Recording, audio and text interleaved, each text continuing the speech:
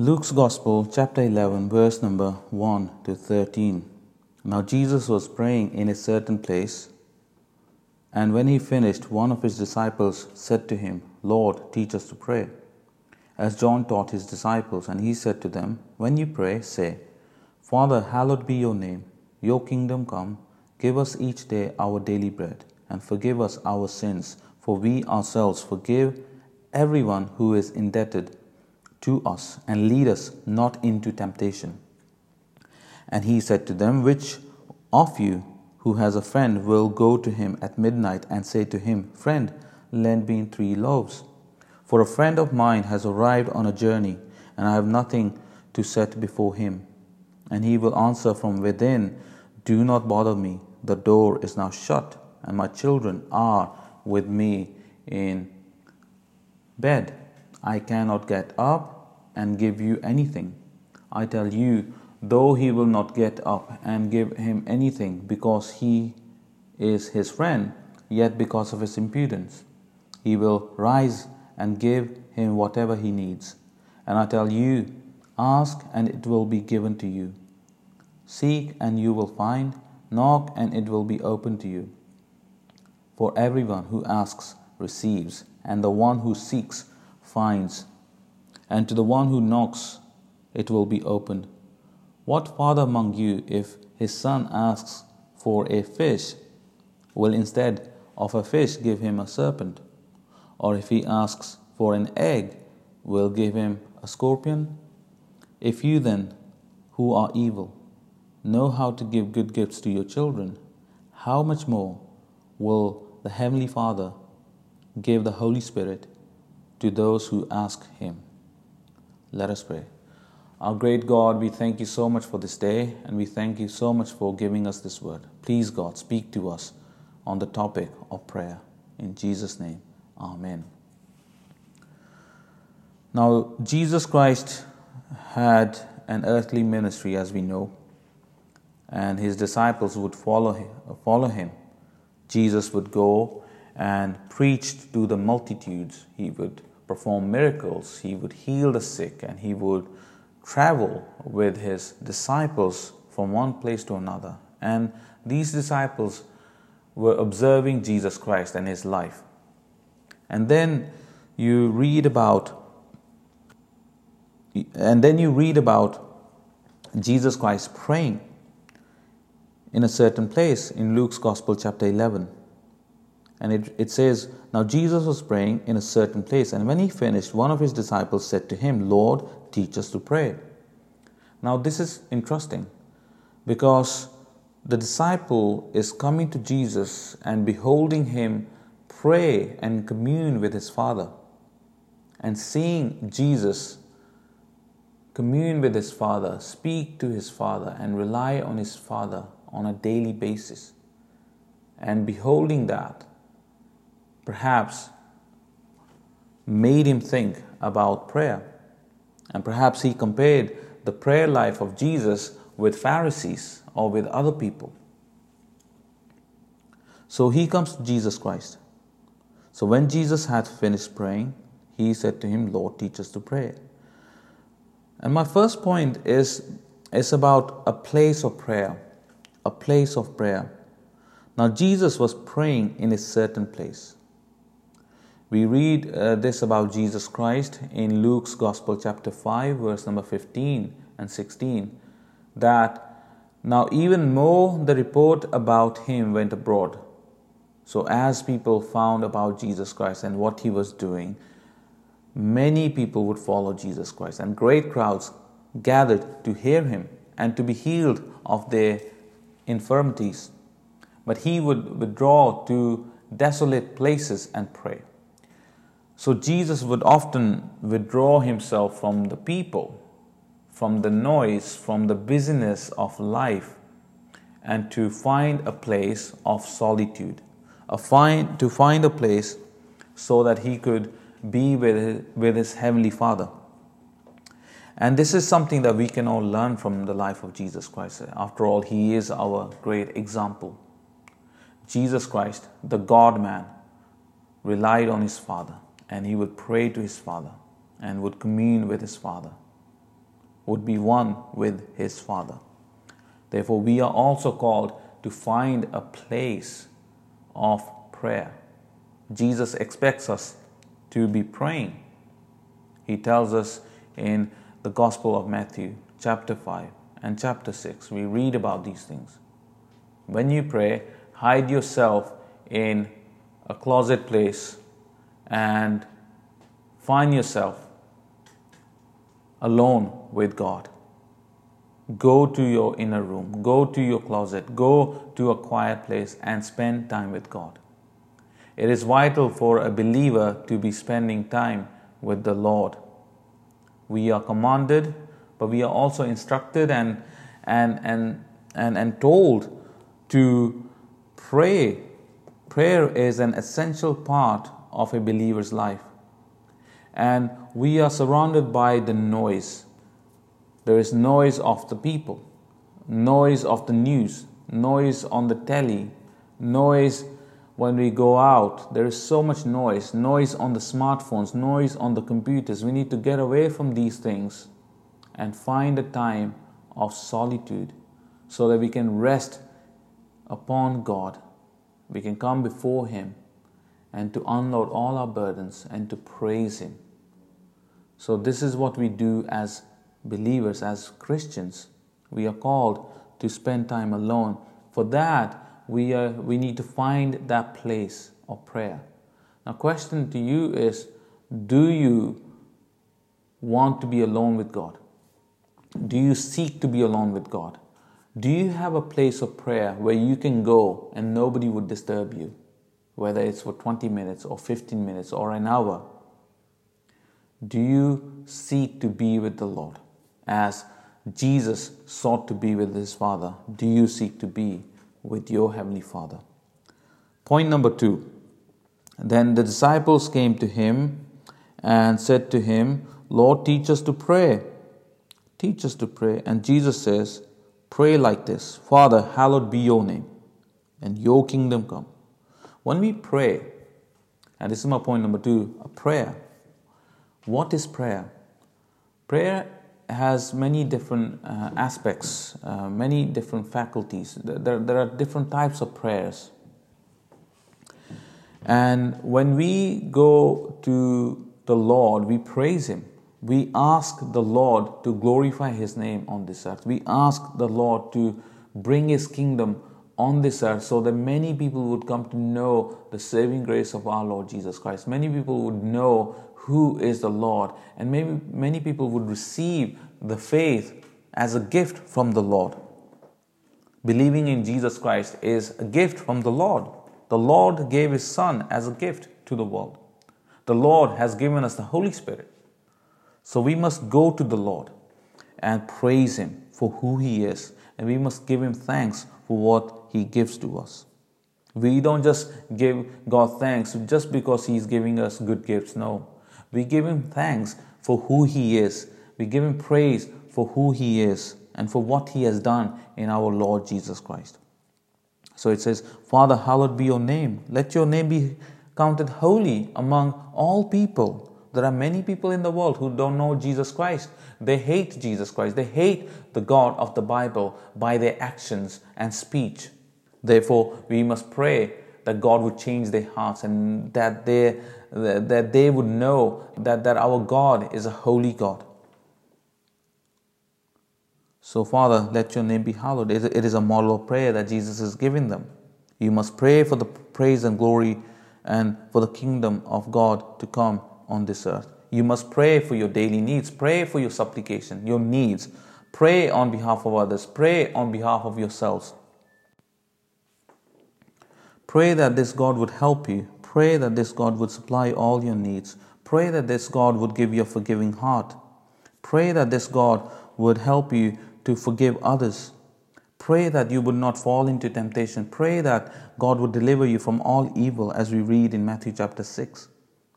So Jesus says, pray like this. Let your prayer be marked by these ideas, these lessons. Let your prayer be orderly. Let your prayer be a prayer that honors the Lord. pray according to the will of the Lord. We must do that. We pray to God for the mission.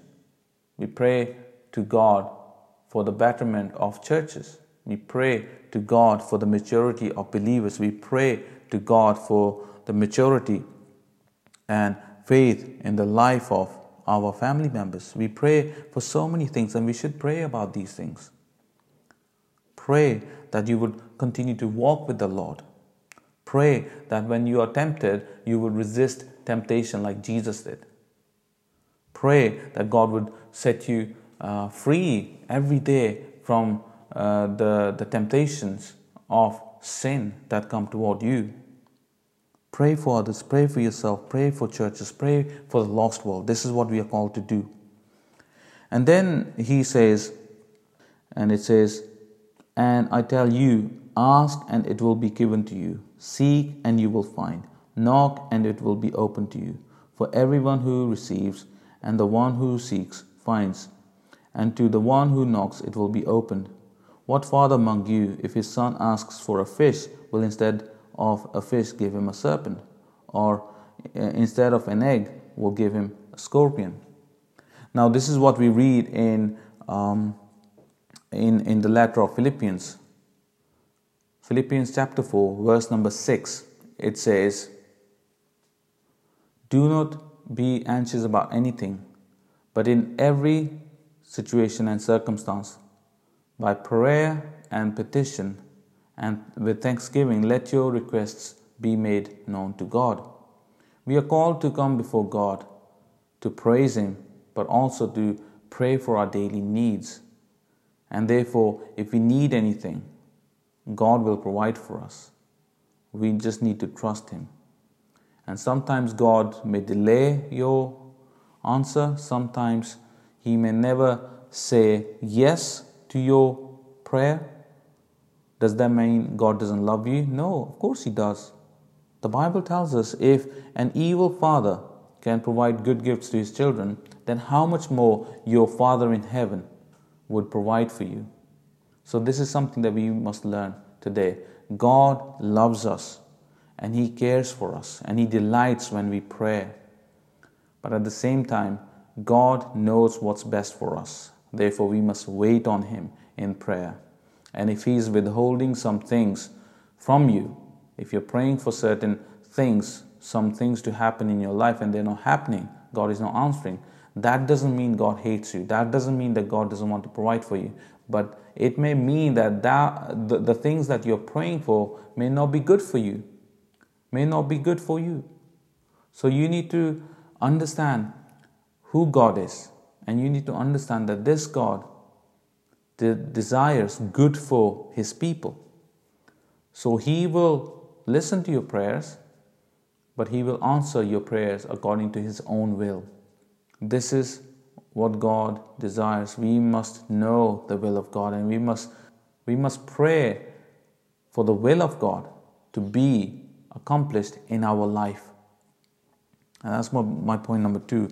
Point number 3, promise of prayer. There are so many promises in the Bible that are for believers. And one of the greatest promises, I think, is coming of the Holy Spirit in the life of a believer. And we read in verse number 13, it says, if you then, who are evil, know how to give good gifts to your children, how much more will the Heavenly Father give the Holy Spirit to those who ask Him? And this is my final point. The Holy Spirit. The promised Holy Spirit. When people read a passage like that, they think that this passage is about praying for the things. But the Bible is telling us, when you come to the Lord and you pray, and if you need to ask one thing, if you only had one thing to ask, it should be this: Father, give the Holy Spirit to us today. Let your Holy Spirit move in my life. Let your Holy Spirit move in the life of our church. Let your Holy Spirit draw close to sinners so that they may be brought close to Jesus Christ. May sinners repent may people come to know Jesus Christ. This is something that we should understand about who God is. The greatest gift to mankind is God Himself. And if we don't value God, then all the things that we have in our life, they mean nothing. But if we have God in our life, we can appreciate all the good things in our life as well. And we can use those things for the glory of God as well. If God gives you money, use that money for the glory of God. If God gives you talents, use those talents for the glory of God. If God gives you all the good things in life, then know this: God has placed those things in your life for some greater purposes. Not for us to indulge on those things, but to really think and utilize the things that God has given us, the talents God has given us, for the glory of Christ. And the Holy Spirit helps us to use the things, use our life, present our life as a living sacrifice to the Lord. And when we pray, we are simply saying to the Lord, Lord, we depend upon you. Lord, we trust you. Lord, we come to you and we humble ourselves. And Lord, we want to be content in you. Lord, give us your Holy Spirit. Give us your Holy Spirit, O Lord.